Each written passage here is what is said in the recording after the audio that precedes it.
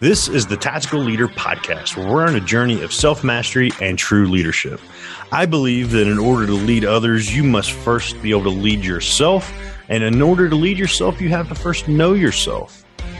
If you want to learn the tactics to get to know yourself, to lead yourself, and to lead others, stay tuned to hear from industry experts as I unpack the tactics that they have used to build their business, build culture, and lead others. Hey everybody, welcome to another episode of The Tactical Leader. I have the pleasure of speaking with Gabrielle Dolan, and we're going to unpack how she has just created magnetic stories for people across many industries. Before we begin, I'll remind you this show is brought to you by Nightly Productions. If you are interested in discovering, embracing, and sharing your voice, head over to nightly.productions to find out how we can help you do just that and create the tactical content that delivers. Again, that's nightly.productions.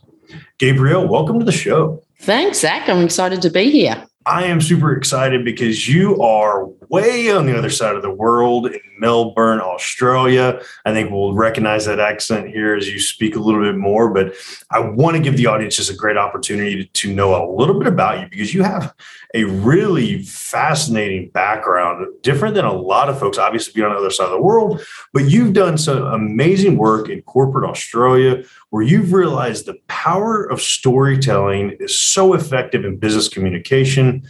You're a sought-after international keynote speaker and educator. You've had a client list of EY, Amazon, Vodafone, the Obama Foundation. You even got to meet President Barack Obama while doing that work. You hold a master's degree in management and leadership. You've studied at Harvard. You're the best-selling author of several books. My goodness, how busy can you possibly be? Some of those books are Real Communication, which was a finalist in the Australian Business Leadership Book Awards, plus Stories for Work. You've reached #1 in Australia's best-selling business books. Your latest book, which is the really exciting piece of it all, is Magnetic Stories, Connect with Customers and Engage Employees with Brand Storytelling, which debuted at #2 in Australia in business books in March of 21. And you were the finalist in 3 categories in International Book Awards. I don't know how you do it all, but we're going to unpack it together. And the way I love starting off these conversations is outside of all that business, outside of all the busy work that you are absolutely accomplishing, tell us a fun fact that we might not know about you. Maybe it's related to all the books I've written. A fun fact is I actually failed English in my final year of school. I think I had imposter syndrome of being a writer for up until about, people go, are you an author? I couldn't ever say I was an author. And it was like people, but you've written 4 books. I go, yeah, but and then you've written 5 books and I've written 7 books. And I think it took about the 6th book to say, okay, yeah, I'm an author. So what is some of the stuff I do? Yeah, that's amazing. It's kind of funny how that shifts, right? As you go from I was not good at English. The nerds were doing my English papers back in college, so let's not tell anybody. But it's funny how it shifts and crafts over the years. And I'd really love to go back to that very first leadership position. Obviously, you've done some amazing work with clients, but what got you started on this path? Where was that first position where you're like, yes, this is where I'm going to go invest in myself and then shift it now into all the things you're doing with these great clients? Yeah, look, it probably I started my working career back in 1984. So it was a fair while ago. And I actually started in technology. And IT was a pretty new industry back in the early 80s. And the reason I got into that, it's funny, Zach, when you look at the most pivotal moments in your life, it's probably when something didn't go to plan. And I had wanted to be a graphic designer. And I actually, because I didn't pass English and I actually didn't pass a lot of, I don't know what happened. The last 2 years of school weren't great. I just, as I think is normal. Anyway, so I didn't get the marks I wanted to get in to be a graphic designer, but I'd actually studied computer science in the last couple of years. So I became a trainee computer operator. So it got me into IT. And I actually really loved working in IT. I worked in technology for about 10 years, but I wasn't passionate about it. And I wasn't a, tech geek. And, again, I wasn't really great at it, but I managed to get my way through. And what I started to do towards the end of that technology career is there was like a volunteer job that you could look after the training for everyone on your shift. I did a lot of shift work. And I love that. So I loved going, okay, so you need Excel training. So I'll go organize the Excel training, and you need to spend more on the job training in this area. And, I would have spreadsheets everywhere. That's another fun fact. I love storytelling, and they don't believe that I love spreadsheets, but I'd have spreadsheets for everything. And I got right into this concept of making sure people are completely developed to do their job the best they can do. And that then morphed into, then I went back to uni and I did an associate diploma in education and training. I did my MBA in management and leadership, and morphed out of technology into, I guess, your typical L&D type roles. Then I moved into, and that's where I got my first leadership role as such, as in leading people. So I progressed that way, and then moved into some change management roles this was one of Australia's largest banks, and project management roles. And again, they were becoming more senior. I was there for 17 years, so progressively becoming more senior. And it was in those leadership roles, specifically in those senior change management roles, when you're rolling out, changes that you've got to communicate to every single employee. It was in those roles I started to notice that when I shared a story, the message seemed to get through and people understood it.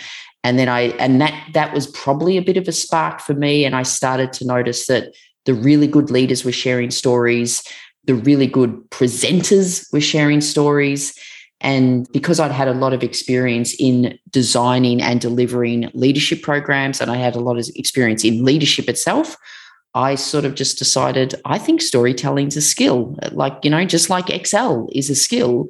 And I think it's a skill that people can learn and be taught. And maybe I could do that. And you're doing that. I mean, not maybe can you do that. You're obviously doing that across corporations across the world. And one big piece of that is that you really feel like you believe storytelling is the important part of communication in business.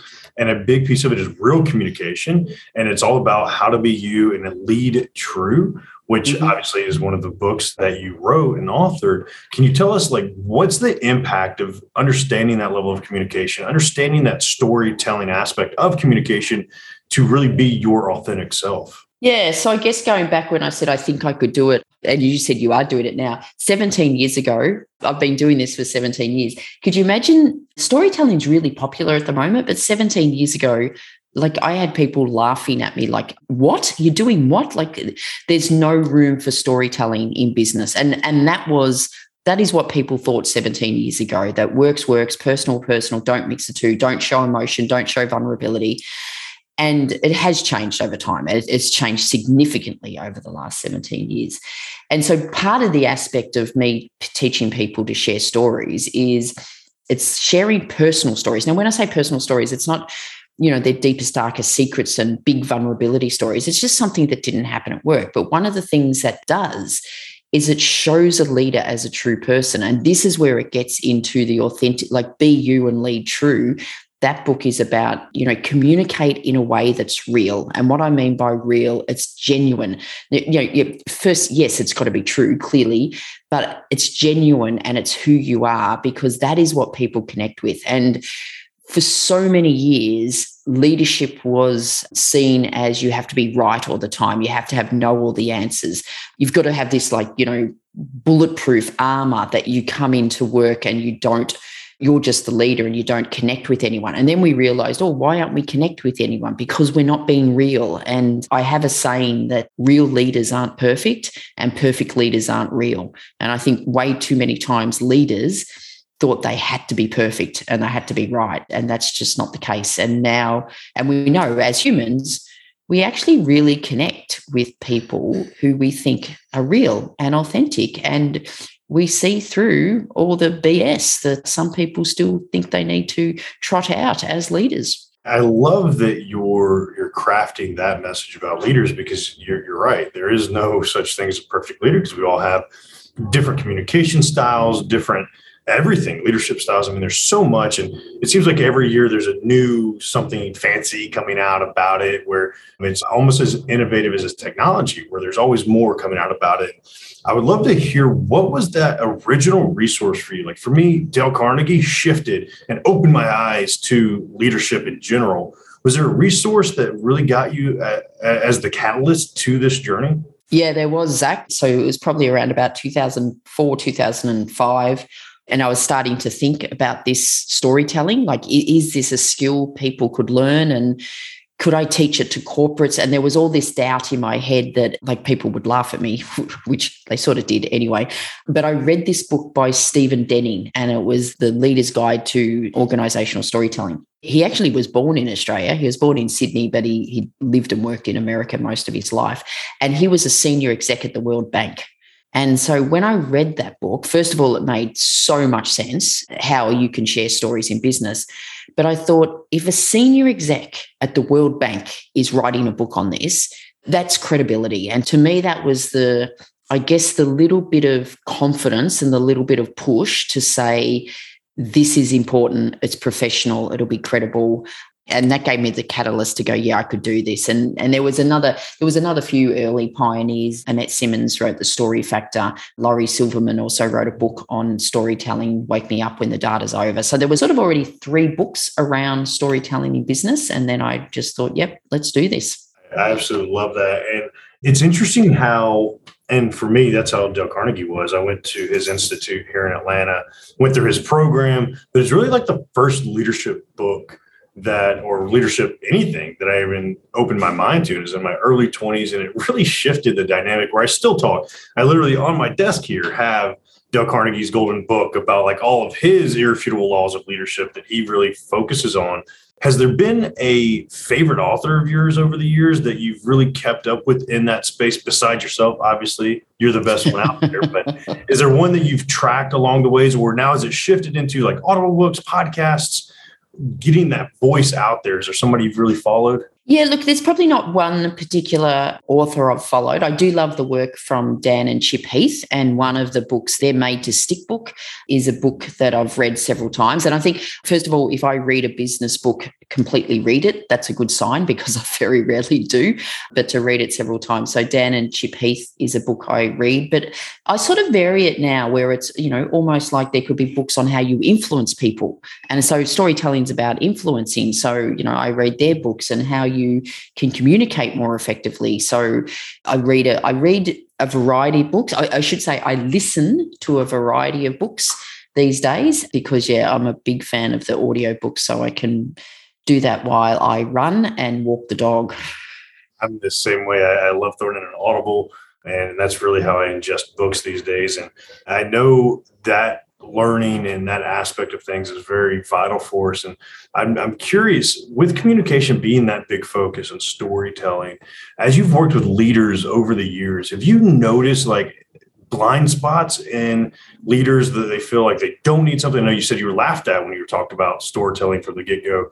Over the years, have you seen like one particular blind spot that stands out to you of like, this is where leaders are kind of failing to recognize the importance here? Yeah, look, Zach, I was just say that one of the things I love about my job is that when I get in front of, I'll go into a company and I might even train like their, senior executive leadership team or their top, few hundred leaders. And the blind spot is that they've never, ever thought of sharing a personal story to like communicate a company value, for example. And this light bulb. So I take them through the process of not only teaching them how to do it, but they then share a story so they get to experience it, which is the most important thing. And afterwards, when they say, it never occurred to me ever to share a personal story in business. And, and they're, they could be 40, 50, 60-year-old, worked all their career. So that's one blind spot. That's one blind spot that they've never actually even thought about it. The other blind spot, the beautiful blind spot, and this happens when they get to experience it, is sometimes they know, they go, yeah, I could see why sharing stories is important, and they sort of understand logically why that would work.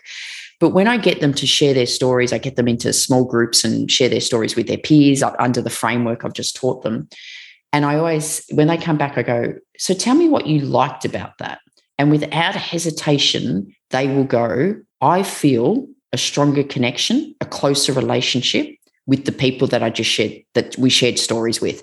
And that sometimes is the light bulb moment, because yes, you're sharing stories to communicate your message more effectively, but every time you share a personal story, it creates a connection between you and the audience. And whether that is your team, whether it's your clients, whether it's other key stakeholders, that is like, and that's just the added benefit of storytelling. And that to me is like when that's a blind spot where they never realize the power of that. It can strengthen relationships. And there's a huge amount of science that shows that, when we, as humans, when we hear stories, we not only connect with the stories, but we connect with the storyteller. And there's all this massive science behind that done by neuroscience. People are a lot smarter than you and me, Zach. So the science is there. So those two realizations is when they've experienced that, that's when they're going to go, right, I'm going to give this a go. I'm going to try it. I absolutely love that because I think it's crucial for people to recognize this, right? And I think,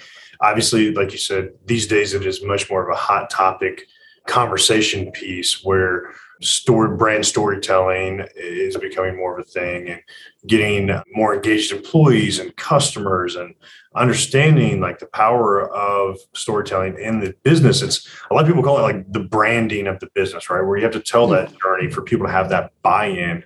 And we're talking a lot about that overall voice. Have you seen the buy-in inside the organization increase, outside the organization, like buy-in into the brand? Where do you see the biggest value for the leader as they start focusing on this? Yeah, so Zach, the last 17 years, I have been focusing in training leaders, and they're mainly using it internally. So this is, and I am seeing a shift, but they've been using it internally. So, for example, we need to share stories to really get our people connected and engaged to our company values. For example, that's a typical scenario where I would come into a company, or we've got a brand new strategy and purpose and vision, and how do we communicate that predominantly internally? So that's where it has been predominantly used. And I think that's perhaps a safe way to start it as an individual. Use it internally, use it with your team. Any induction program, whether it's a really formal induction program or it's just you in, onboarding people, any onboarding program, whether it's formal or just you, it should be full of stories. It's like the really good onboarding programs are stories. So that's how you use it internally to, onboarding, drive change, get people connected, engaged to your strategy.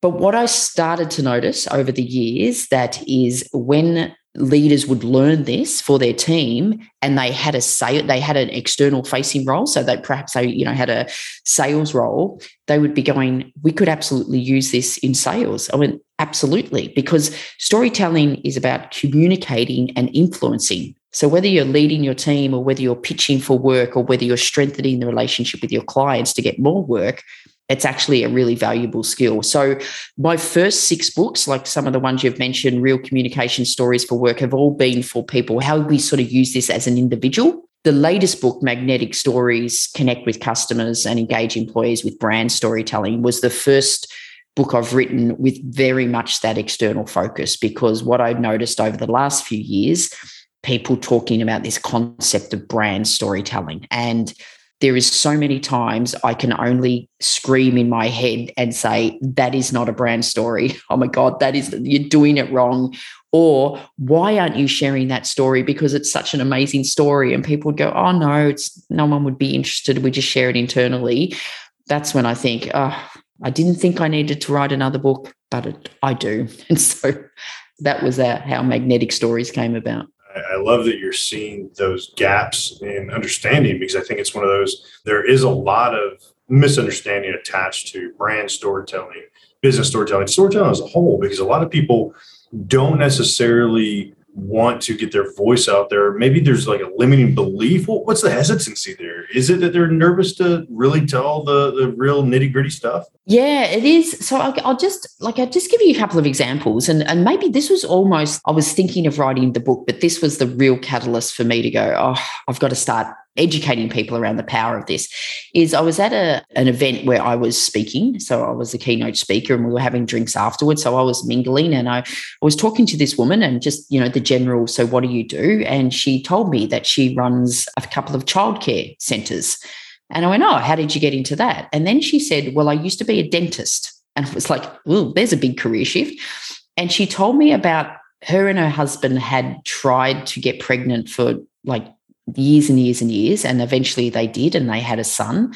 And she was saying that when she was looking for childcare centres to put her son, I think his name was Jimmy, she couldn't find any that he would love. And every time she went into a childcare centre, she would go, Jimmy wouldn't love this, and I want a place that he would love. And so she decided to buy one. And she goes, and now she's got several, and she goes, every single decision we make in what we do with the childcare centre is based on, would Jimmy love this? And I just looked at her and I said, please tell me that story's on your website. And she went, oh, no. We talk about it internally, but I would never talk about it externally because I don't think it's, relevant externally.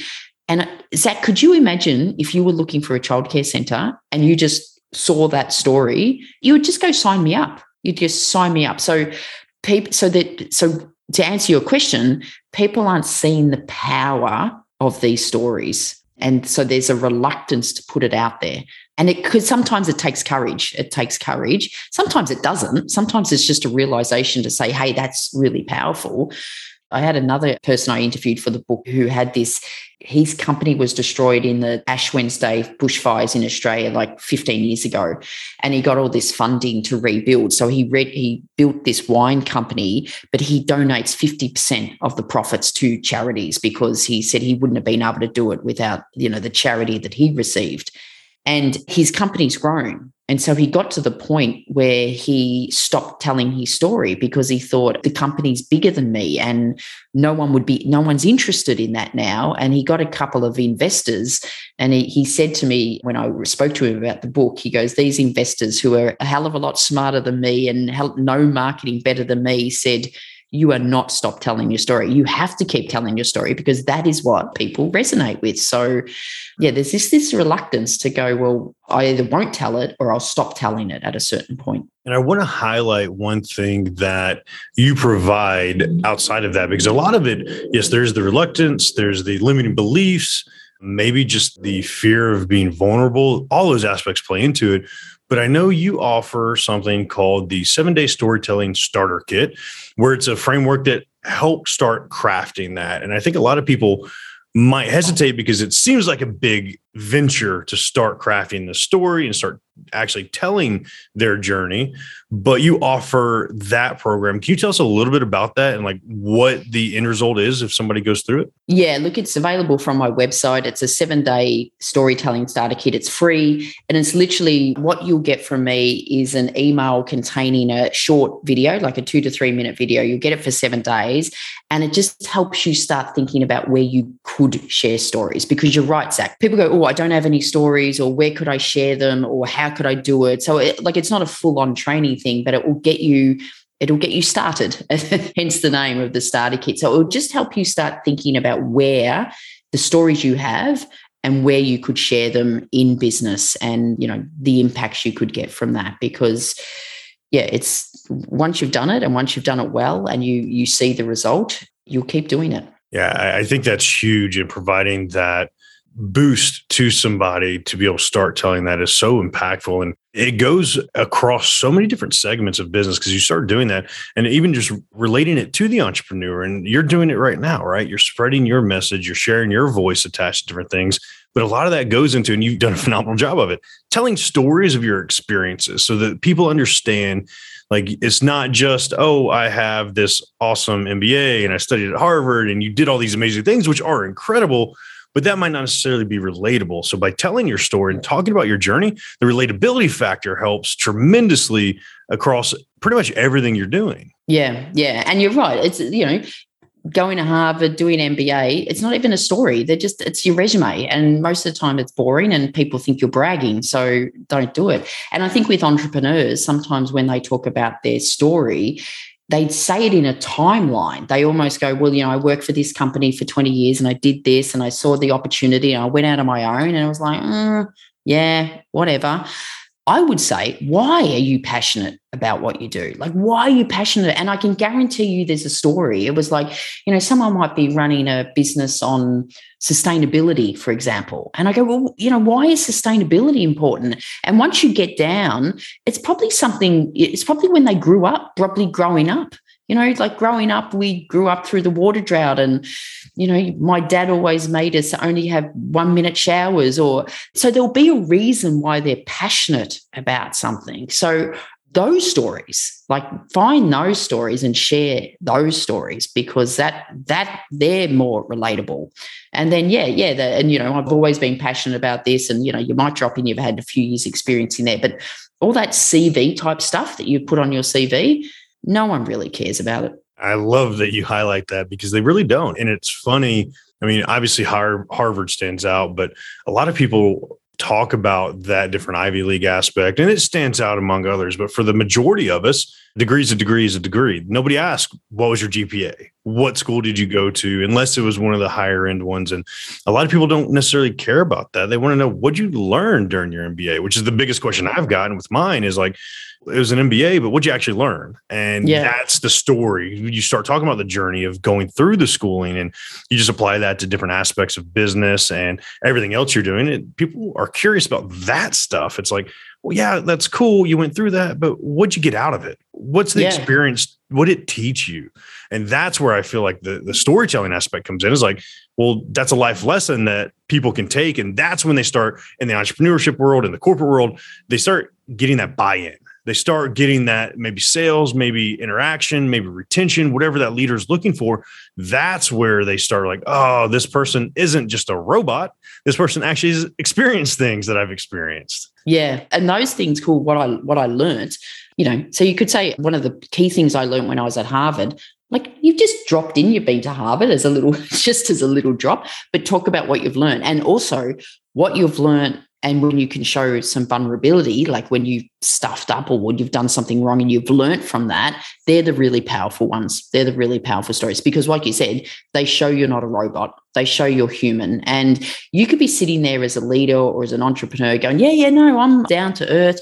People can approach me. But if you've got that leadership role, if there's hierarchy involved, it doesn't sort of matter how cool you think you are as a leader. There's hierarchy involved. So it's just there. And so you do need to share stories of vulnerability that will make you, really approachable and really human as a leader, whether it's a leader of your small business or a, large organization. I think that's amazing and impactful. And Gabriel, I'm curious, obviously you're doing a lot with your life. You've been a student all across your journey, but I'm really curious, what is it? What is the legacy you're wanting to leave on the world with the books, the coming on podcasts, the work you're doing? What's that legacy you're wanting to leave on the world? It's a really good question, Zach. And I think I've almost yesterday would sort of captures what I want to do is I got this LinkedIn message from a person that I've never met. And she just said, I don't normally approach people I don't know, but she literally just said, I read your book about 3 years ago. I've subscribed to your newsletter. Normally, your newsletter is the only one I read every week and not only read it, but learn from it. And she's told me that she's taken some of the learnings that I've given her, the Brown story around being real and authentic leadership.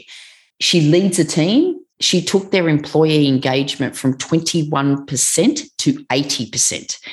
And it was funny. I read that email and then I had to quickly leave and I jumped in the car. And when I jumped in the car, the Diana Ross song was on Chain Reaction. And I thought, that's my legacy. All I want to do is change the way a person leads and communicates, because what they can then do is have an impact for every single person that works for them for the rest of their life. So it's almost like through my books, through my writing, through my training, I can open up an insights for a leader.